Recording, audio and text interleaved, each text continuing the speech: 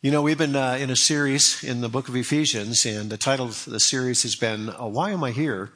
And the first Sunday we talked about how the reason why we're here is because it's an opportunity for us to get to know God. Not just know about God, but to know God. In the second week we talked about getting in the game and how we were created in Christ Jesus for good works. And Paul gets on his hobby horse again this week and talks about spiritual gifts, but 2 weeks ago, we talked about how one of the reasons why we're here is to really understand and comprehend the love of Christ in our lives. And today we want to talk about just bringing it. Because what Paul has done is he's kind of given us a basis to say, look, we were called by God and we've been created in Christ Jesus as his masterpiece for good works. But what position do we play in the team? And this morning he kind of gets into a little bit of this idea of what position do we play on the team. George Barna did some research not too long ago, and he found out that 29% of all adults have never heard of spiritual gifts. He says 69% have heard of spiritual gifts, but do not know what their spiritual gift is. 1% of adults and 9% of senior pastors claim the gift of evangelism, but the most common gift claimed by adults is the gift of teaching, but only 5% claim that gift. So here's the issue. If 2/3 of the room sitting here this morning perhaps don't really know their spiritual gifts, hopefully this morning I'll give you a little bit of a fly-through that'll give you just some encouragement to think about, what has God placed me in this body of Christ? What position do I really play? What's my calling? We're going to read about it in Ephesians chapter 4. So if you follow along with me as I read the first few verses of Ephesians chapter 4. My Bible's at Hebrews chapter 4. That isn't going to work, right? So we'll go to Ephesians chapter 4. So follow along with me. As a prisoner for the Lord, then, I urge you to live a life worthy of the calling you have received. Notice he said the calling you have received, not what he's received, but what you have received. Every individual in the church, he's saying you have a calling, and I want you to live it worthily. He says, be completely humble and gentle. Be patient, bearing with one another in love, making every effort to keep the unity of the Spirit through the bond of peace. There is one body and one Spirit, just as you were called to one hope when you were called, one Lord, one faith, one baptism, one God and Father of all, who is over all and through all and in all. But to each one of us, grace has been given as Christ apportioned it. This is why it says, when he ascended on high, he led captives in his train and gave gifts to men. What does he ascended mean, except that he also descended to the lower earthly regions? He who descended is the very one who ascended higher than all the heavens in order to fill the whole universe. It was he who gave some to be apostles, some to be prophets, some to be evangelists, some to be teachers, pastors and teachers, to prepare God's people for works of service so that the body of Christ may be built up until we all reach unity in the faith and in the knowledge of the Son of God and become mature, attaining to the whole measure of the fullness of Christ. Then we will no longer be infants, tossed back and forth by the waves and blown here and there by every wind of teaching and by the cunning and craftiness of men in their deceitful scheming. Instead, speaking the truth in love, we will in all things grow up into him who is the head, that is Christ. From him, the whole body, joined and held together by every supporting ligament, grows and builds itself up in love as each part does its work. The first thing I want to share with you this morning is this, that every person who is a believer has a calling. Every person who is a believer has a calling. That word calling means to have a vocation, something where you fit as a person who can work within the framework of the body of Christ. Sometimes we limit this matter of calling to maybe professionals like a pastor, missionary or whomever, but that's not true. Every one of you in the church this morning has been called by God to fit somehow in the body of Christ, to build itself up in love and to bring it to greater unity. Remember, we were his workmanship created in Christ Jesus for what? For good works. Now, principle number 2 here, it is critical that we maintain a sense of unity in the church. And now he says that means being patient and humble and forbearing with each other's faults. But what he's also trying to say is that when we use our gifts, we are also building up the body in the unity of its faith. So when people are consistently, principle number 2, before I get ahead of myself, it is critical that we maintain a sense of unity in the church. And then principle number 3 is when people are consistently using their gifts, it brings unity to the church. You see, what happens is that the sad part about spiritual gifts is there's been a lot of discussion and division over spiritual gifts over the years. And consequently, what's sad is that the spiritual gifts have been designed to bring unity, when in reality, a lot of spiritual gifts discussion has brought division in the church. And it's a shame, because that's not how God designed the church. How does that happen? How does that work? Well, I know in my own life I experienced this with my staff in my church back in Phoenix years ago, when I had a number of people on my staff who became kind of disjointed, and there wasn't really a sense of team, because one of the executive pastor on our staff had really created a lot of problems amongst the staff, and so there was a lot of not divisiveness, but everybody was kind of working in their own silos, doing their own thing.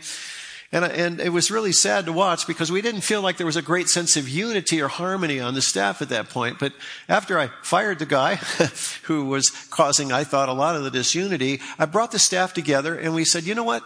Sometimes we give people job descriptions that maybe don't fit their spiritual gifts. So let's just talk about that for a minute. And so I got the staff together and we started to kind of look at one by one in the staff and saying, you know what? Your gift is this, and your gift is in leadership. Your gift over here is more in administration. Yours is more in the area of exhortation. And so on and so forth. And I said, now we're going to kind of rearrange your job description so that everybody can be able to use their gifts. And when they started using their gifts, we discovered that they were starting to cross-pollinate.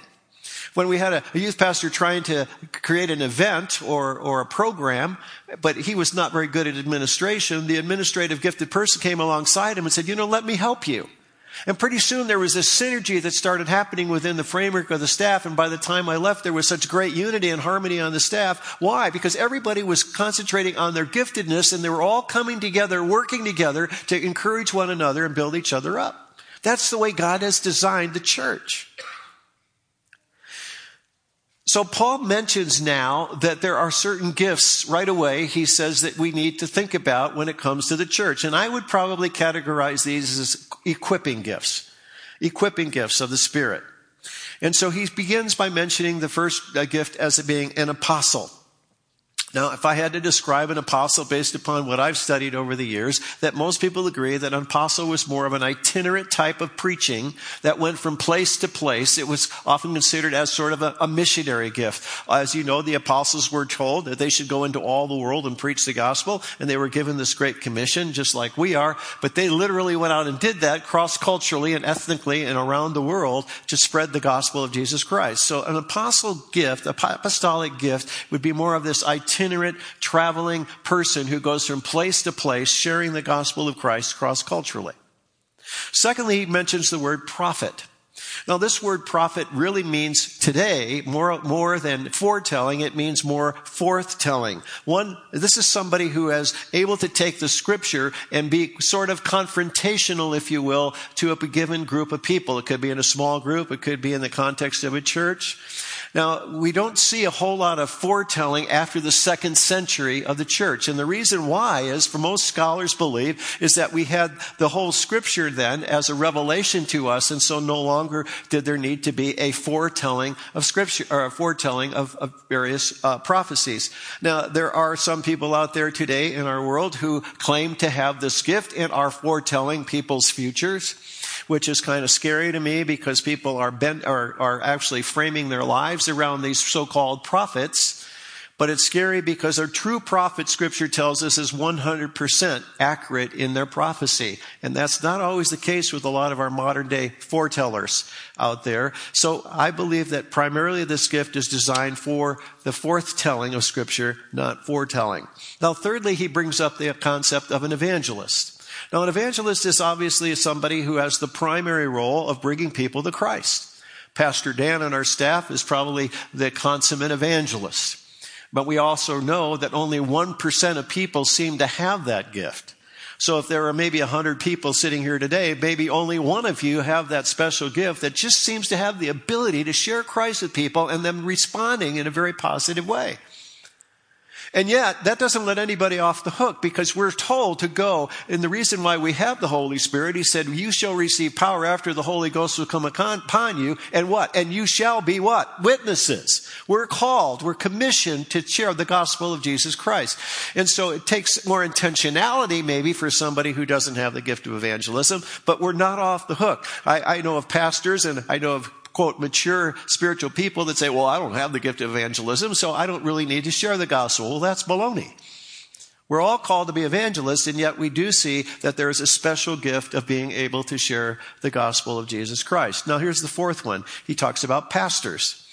These are the people that we would equate with the word pastor, shepherd of a given flock. It's people who don't necessarily itinerantly preach all over the country, but they localize their ministry amongst a group of people where they can actually shepherd them and encourage them and love on them and be that kind of protector of a mini flock, whether it's a small flock, a Bible study, or a small group, or whether it's the church. But a pastoral gift is really critical, especially for a pastor, okay, of a minister. Okay, here's number 5. He talks about the gift of teaching. And this doesn't really carry the connotation of a shepherd, but what it does do, it says this is a person who is able to really clearly instruct people in the Word of God in a very effective way. And you can be a really godly teacher, a gifted teacher to teach your children at home. You can be a teacher within the framework of a small group. But teaching is a critical gift. Now, I share these 5 because I believe all of these 5 are mentioned here by Paul, because he says these are the gifts that equip the church to do the works of service.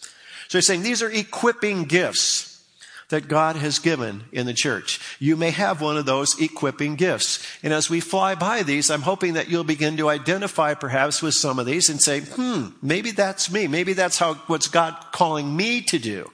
Okay? So those are the 5 what I would consider equipping gifts. Now, there are other places in Scripture that talk about spiritual gifts. One of them is in 1 Corinthians chapter 12. And I'm going to walk through those because now I begin to see a change, a shift a little bit from equipping gifts to what I would call helping gifts. Helping gifts. And so the first one that's mentioned by Paul in 1 Corinthians 12 is the gift of wisdom. This is a person who is able to really give wise advice. You know, there's some people in your life that you know that when you want to get advice, they just seem to have this wisdom, this depth of understanding, this experience. And you go to them and you get this wise counsel from them. Generally, a lot of times they can be older, but not necessarily. These are people who have that gift.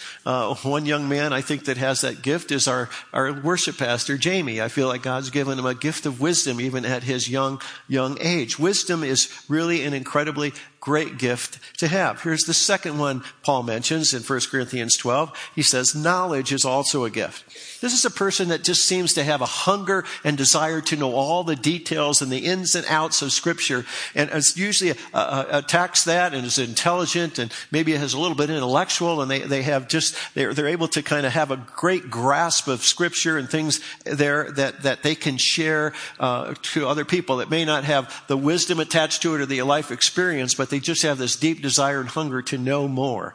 Here's number 3, the gift of faith. Somebody who consistently, I believe, has the gift of faith, trusts God, and is not afraid to just step out and take a risk. Think of our friend here, Tim, that's sitting here, Tim Parker, and how he stepped out to start this Freedom Center and to see how God has taken this Freedom Center and made it into something that God is continually growing and multiplying and encouraging, and going into Haiti and helping with an orphanage. These are people that just seem to be able to step out and take a risk, and if they fail, it's okay because they just feel like God is prompting them to take that step. And maybe you're that kind of a person, where you stepped out in faith in your life and God has blessed that and honored that. Here's number 4. He talks about the gift of healing. Now, this I think is really important to realize that when we're talking about the gift of healing, oftentimes we limit it to just the physical side of things, but I think that there is an emotional and spiritual healing that can happen in people's lives, and people oftentimes can come alongside and be a real instrument of God to bring healing, whether it's maybe physically or spiritually or emotionally. I'll never forget a guy in our church back in Wisconsin years and years ago who had cerebral palsy, and he kept claiming that God was going to heal him. And so one day he said, I'm going to stay in church until God heals me. And so he stayed in church that Sunday morning, and all day long he prayed for healing of his cerebral palsy. And I remember coming back to church that evening and wondering, what's going to happen if he doesn't get healed? And when everybody approached him, he was just delighted. He just had a gleam in his eye, and he was so excited, and yet the cerebral palsy was still there. And we were saying, hey, what's up? And he said, God did heal me. He healed me from the inside. He healed me from the inside. And sometimes I've noticed, too, that healing can also be accompanied with this gift of discernment, because I know in my own life I've seen God use me to pray over somebody, and they've been miraculously healed. But I sensed in my spirit that God was saying that in this particular case, God wants to heal this person. And there's been other times I've prayed for people and I've not sensed that in my own life. And consequently, they were not healed physically from that particular disease or whatever. But, when I think about healing again, I got to go back to what Paul said before. He said, I want to pray for every person, no matter what they're going through, that they would be strengthened in their inner man. Because Paul realized that the inner man was far more important than the outer man. But healing is taking place, and we know that people have been given that gift, and we also know that there have been miraculous healings in people's lives, and some of you could even testify to that in your own life.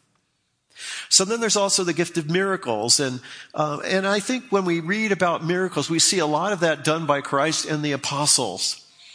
And yet, I haven't seen or read a whole lot about people who have this gift in our culture today, but I have read about it a lot overseas where God has been using that to spread the gospel. And I think a lot of times the reason why miracles were done was so that God would display his reality in people's lives so that they would come and know Christ. So the gift of miracles is there. Then finally, he also talks about this gift of discernment. And maybe you have that gift this morning.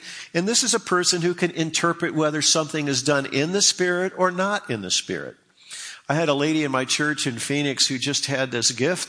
It was amazing because if I was dealing with somebody in counseling or somebody in the church, she just kind of knew if this was more a Satan thing or a demonic thing or a spiritual issue or whether it was not of the Spirit or was or wasn't a part of the Spirit. And so these kinds of people would oftentimes come into my life, and they were just so helpful when you're trying to work through counseling or people's lives. And you may have that gift where you just kind of know, now something's wrong here. There's something intuitively in my spirit that doesn't bear with God's Spirit. There's something wrong, and there's something right about this and something wrong about that. So the gift of discernment, maybe some of you perhaps have that. Then the one that's somewhat controversial, the ability to speak in an unknown language. That was given early at Pentecost, if you remember, when the apostles were wanting to share the gospel and the Holy Spirit came upon them and they began to speak in languages unknown to them, but known to those people out there so that they could hear the gospel in their own language.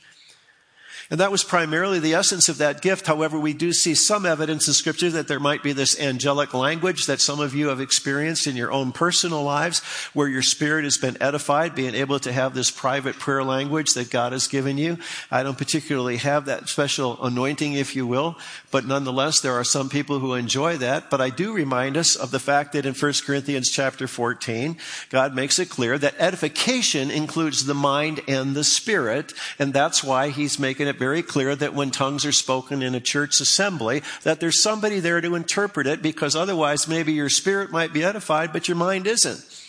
And true edification, what he says here, just descriptively or definitively, is the edification of the mind and the heart. Both of those have to be engaged. And so when we talk about speaking in tongues, it's obviously one that's a little controversial, but I just hope that I've given some clarity to that this morning. Let's move on to interpretation. That is a critical part, because in the early days of the church, when somebody spoke in an unknown language, it was obvious that in a local assembly, people had no clue what was being said.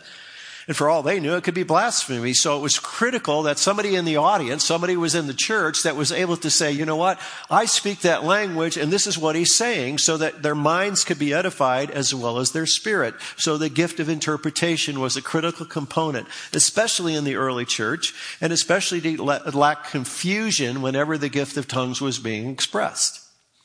The next one is the gift of serving. This is a classic gift that a lot of people have. Our brother Mark Kirkendall has this gift, I do believe, and it's a person who just loves to work behind the scenes. It's a person that just doesn't need a lot of accolades or a lot of attaboys, because they just sense that this is what God's called me to do. I don't need all of that attaboy stuff. I just enjoy working behind the scenes, helping people, coming alongside people, working with my hands, whatever that looks like. The gift of serving is such a critical gift. And again, this is one of the reasons why I call these helping gifts. Then there's the gift of encouragement. Some people would call it the gift of exhortation. This is somebody that just knows how to say the right thing at the right time. Have you noticed that? People just that are really encouraging, uplifting, people who come alongside you and feel like they're the Barnabas in your life. Where they can say, you know what, brother, I just love you and I just so appreciate you. People who can often speak the truth, but be able to speak the truth in love, because it's not all about just saying nice things and placating people and patronizing people. This is a person who has this ability to somehow bring the truth, but bring it in love. Here's this next one. He talks about the gift of generosity. This is a person who just has a way to give freely of himself and his time and his talents and his finances. It's bigger than just money. This is a person that just feels like God is compelling me to do this, not out of guilt, not out of compulsion. I just love giving. I just love to share what I have, whatever it is.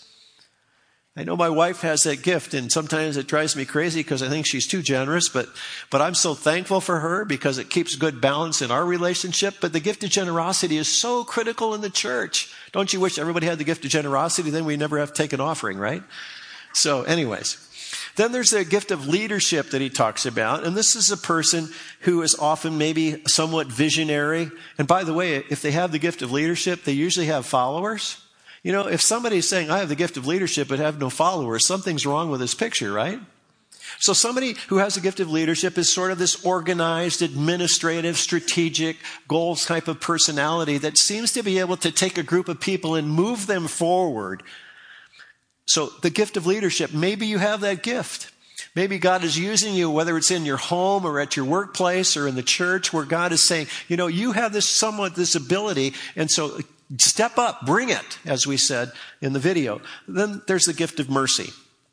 There's a lot of people who have this gift, I believe, and thank God for that, because there are so many needs, so many hurts, so many wounded people, and see people with the gift of mercy just seem to have the ability to be sensitive and deeply concerned and compassionate for people who are hurting.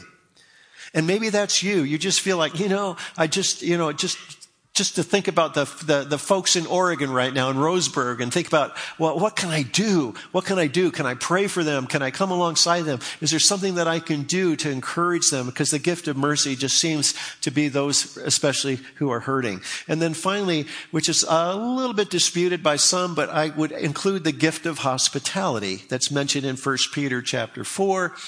But Scripture says there to practice hospitality, and yet some people believe that that's also a gift. And I do too. I really do. I think, but when we think about hospitality, we're not talking about being hospitable to people who are like-minded, people we enjoy hanging out with. This is hospitality to strangers. This is where people have this ability to reach out to people who we don't know, never met before, but we somehow embrace them and love them and bring them into our lives. And so the gift of hospitality. Now, I'm not sure all the gifts are mentioned in Scripture. I've studied this for years, and I'm not sure all the gifts are mentioned, but there's about 19 that are pretty clearly expressed. I mean, some would also include the gift of craftsmanship, especially when you go back into the book of Nehemiah and see how people contributed their gifts to the building of the wall, building of the temple, and so on and so forth. But these are at least some that we've flown by here a little bit to give you kind of a way to say, where do I fit? What's my calling? What position do I play in the body of Christ? Okay? Now, what I want to remind us again, principle number 4, is that the equipping gifts are designed to bring people to maturity by encouraging the ones being equipped to do the work. So my job as a pastor, if you will, is to equip you, to bring you to maturity so that you do the work. That's what I'm trying to do this morning. Is to try to encourage you, come on, do the work. And I want to do the best job as I can to equip you, so I'm at least giving you the positions you can play on the team. And hopefully that gives you a little bit more encouragement to say, where do I fit? And generally when we know this, there's also that passion and your personality play a role in your spiritual gifts. And so what gets you up in the morning? What excites you? What energizes you? What gets you going? What turns your crank? And those oftentimes is the way God has wired us to encourage and build the body up in Christ. Now, what's really interesting here is that what my job is as a pastor is to equip you, to bring you to maturity, because it says their responsibility is to equip God's people to do this work and to build up the church, the body of Christ, until we come to such unity in our faith and knowledge of God's Son that we will be mature and full grown in the Lord, measuring up to the full stature of Christ. You see, the problem in the church today a lot of times is that we've professionalized ministry, and so we hire another person on staff, and we'll hire the professional to do it. And really what that professional is supposed to be doing is equipping you to do it. And consequently, sometimes when people are really gifted in that area, they discourage people from getting involved because they do it so well. Nobody wants to step up because they can't do it as well as the professional. Well, that's nonsense according to what Scripture is telling us here. You're to do the work. You're the person that needs to step up. You're the one that needs to be worthy of your calling. And if I get in the way of that, I'm doing the wrong thing. So if I do it all, I don't give you the chance to really understand what it is to contribute to the body and for you to grow up.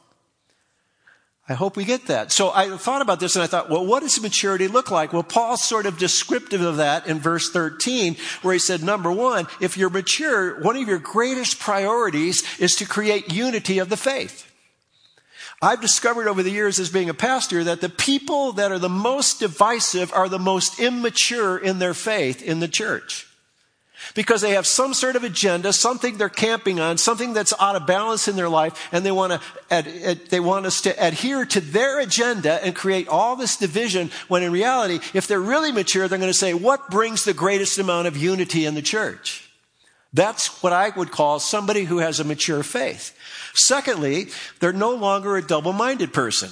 Because he's saying here that if you're really grounded in your faith, there is this maturity in your life that says, look, I know what I believe. I have this conviction based upon the Word of God. And when some wind of doctrine or some extra teaching or some deceptive teaching that comes around the corner, that I'm not always just thrown into a tizzy, that I'm not just so out of balance that I become double-minded and I get influenced by the wrong kind of thinking. So he's saying here, a mature person knows what he believes, and he knows why he believes it. So when all these other teachings come along, it doesn't just throw him into a complete double-mindedness. And then thirdly, he says that a mature Christian is able to speak the truth in love. Now, there's a saying here that I brought up the first hour, and you've probably heard this before, but it says this: truth without love is brutality, and love without truth is hypocrisy. You want to write that down? Truth without love is brutality. Love without truth is hypocrisy. One of the things I hope as I convey as your teaching pastor is that I'm giving you truth, but I'm giving it to you in love. Because sometimes truth can be pretty confrontational. And I know that I've been described on our team or on our staff as the guy with the velvet hammer. But I feel like that's a compliment, because I feel like that's what Scripture is. It's sort of a velvet hammer. You know, it teaches us and confronts us and motivates us and wants us to change and be transformed. And yet it's done with grace. It's done with love. It's done with humility. And I trust that that's the way you are in your life, so that you're speaking the truth in love, because when you do that, you grow up, it says, and it forces other people to grow up and become more mature. So a mature person speaks the truth in love. And finally, a mature person is somebody who does their part of the work. See, what I've discovered, and I know you probably have too, when you are doing the work, you grow far more than just sitting there watching somebody else do the work, right? When you have to step up and teach, or when you're the one that has to step up and lead, when you're the one that steps up and serves, that's when you grow. That's when you mature. That's when you get it together. But if you sit there and become a spectator, how are you going to grow? When you get into the trench and you start experiencing these things, it forces you to grow. It forces you to step up. So it's obviously a lot safer to sit back and be a spectator. But some of you might say, well, I haven't grown for a long period of time. Well, maybe it's because you've not stepped up and you've not decided what position you're going to play in the team, and you're not going for it. You're not bringing it, if you will. So it's real critical that somebody who does their part of the work, and if we're not doing our part of the work, we're not going to grow. It's just simple as that. And so principle number 5, there is no better way to grow in your faith and the faith of others than to do the work. than to bring it. Verse 16 says, as each part does its own special work, it helps the other parts grow so that the whole body is healthy and growing and full of love. So what is your calling this morning? What has God called you to do? And what's interesting, somebody came up to me after the first service, and I really agree with this, that sometimes God calls us and we say, yeah, but I don't know if I have that gift. Well, let me just say this. When God calls you, he doesn't call us that he doesn't equip us, right? He's not going to call us to do something that we can't do because it's all about him, not about us. Now, sometimes we say, well, I want to figure out what my calling is before I do it. Well, that's okay. You can go that route, and that's what we're trying to do today, is kind of help you discern perhaps maybe what your calling is. But sometimes for us, it's ignorance is bliss. Well, if I don't know my calling, I don't know what my gift is, which we say 69% of people don't know, then I don't have to get involved, and I'm cool. Right? Yeah, thank you. But that's the way a lot of us think. Maybe we don't think it out loud, but in reality, if I really don't know what to do, and I'm not sure what I'm really passionate about, so I just kind of sit there soak and sour in the church. And when you're not playing the position, you're not contributing to the health of the body, you're not contributing to the unity of the body, and you're not maturing yourself. You see what I'm saying? That's what Paul's trying to get at here. And so, what is your calling? What has God called you to do? And it's really important, if you don't know, to go on that journey and say, God, I want to know what you want me to do. Because I know the best way for me to grow is to really get involved, to do something. Whether it's in your small group, you can manifest that gift, or whether it's in the church, or whether it's in your workplace, or whether it's in your neighborhood. It doesn't really matter, because what your passion and calling is, God wants to use no matter where it is, because ultimately it does build the body of Christ. Secondly, this is really important, because one of the ways you can discern whether you've been playing the position that God has called you, how much have you grown this past year? Where has God taken you this past year? I just met with 8 pastors down in Phoenix, and we talked about the 5 characteristics of a pastor who can be resilient in their ministry and finish well. And the first one on the list that every pastor agreed upon but often doesn't do, and that is what we say is soul care.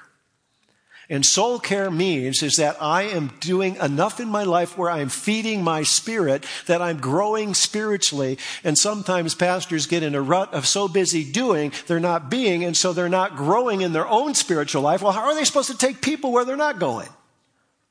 So the point I want to make to you this morning is that, are you growing, and can you identify spiritual growth in your life this past year?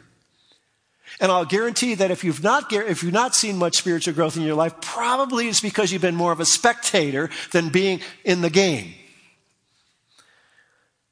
I'm getting passionate here. Hang on with me, folks. So what do you think your gifts are? I would encourage you, as you get into your small groups this week, your community groups, it might be kind of fun to maybe ask the group, say, what do you think? What do you think where do you think I can fit?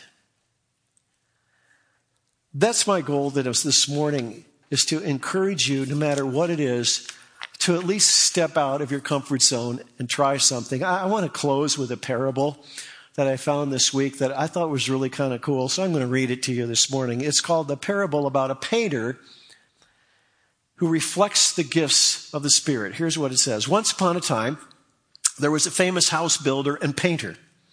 After designing the homes, he would then build and paint them. As a painter, he was such an amazing artist that he didn't even need drop cloths. I'd love to see a guy like that. He had steady hand, and he was finicky about using good brushes and quality paint, so there were no drips, just tight trim lines. One day, he was designing and building and painting homes all by himself. That's what he normally did, and he did it with his own hands. But then one day, he had this remarkable idea. He said, as he was standing by one of his houses, he saw a bunch of elementary kids coming home from school. They were minding their own business and carrying their backpacks until he shouted, "Hey, kids!" When they looked up startled, because everyone knew in town about his amazing skills, he asked them a surprising question. How would you like to do some painting? You mean us?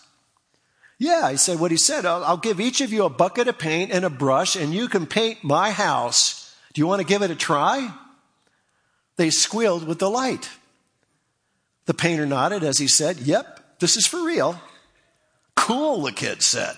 He opened up the back of his truck and pulled out a load of brushes and paint cans and then pried open the paint cans and they started splashing paint on the garage door. They got paint on the sidewalk too and some on each other. But they also got a lot of paint on the house. All different colors, especially on the parts of the house that were under 4 feet high. As other kids came by the sidewalk, they asked, can we do that too? And they joined in about an hour. Most of the first floor was now covered with paint. The house painter's neighbors came over after dinner and took it all in. What's going on, they asked. Another blurted out, look, I got to be honest, your house looks like a tornado ripped through Sherwin-Williams. What are you thinking?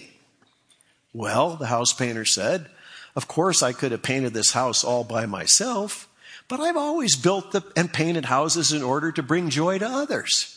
So based on that goal, this is the most beautiful house I've ever made. Then dozens of their friends will want to come to this house. They'll bring their friends to show what they've painted. And each one will say, this is the home of the master painter and builder, but it's also our house. In the same way, when God the Father, the master creator and painter of the world, pours out his Holy Spirit on his followers, he hands every single one of us a can of paint and a brush, and he says, go to work, use your gifts, and let's paint a beautiful house for the world. Amen? Let's pray. Father, every one person in this room, young or old, has a can of paint and a brush. And when you created them, you said you created a masterpiece. And now it's our job to take our bucket of paint and our brush and bring it. God, that's your desire. And I pray that this morning, that at least one or some are more motivated than ever to say, God, what is it you want me to do? What are you calling me to do? Because God, I want to make a difference. Because this is your house. And I want to be a part and make it our house. So Lord, as people come by Cornerstone in the days that are ahead, may they see paint splashed all over the walls because people are willing to jump in and bring it. For Jesus' name we pray. Amen.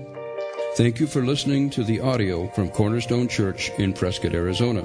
For more information, visit us online at www.prescottcornerstone.com.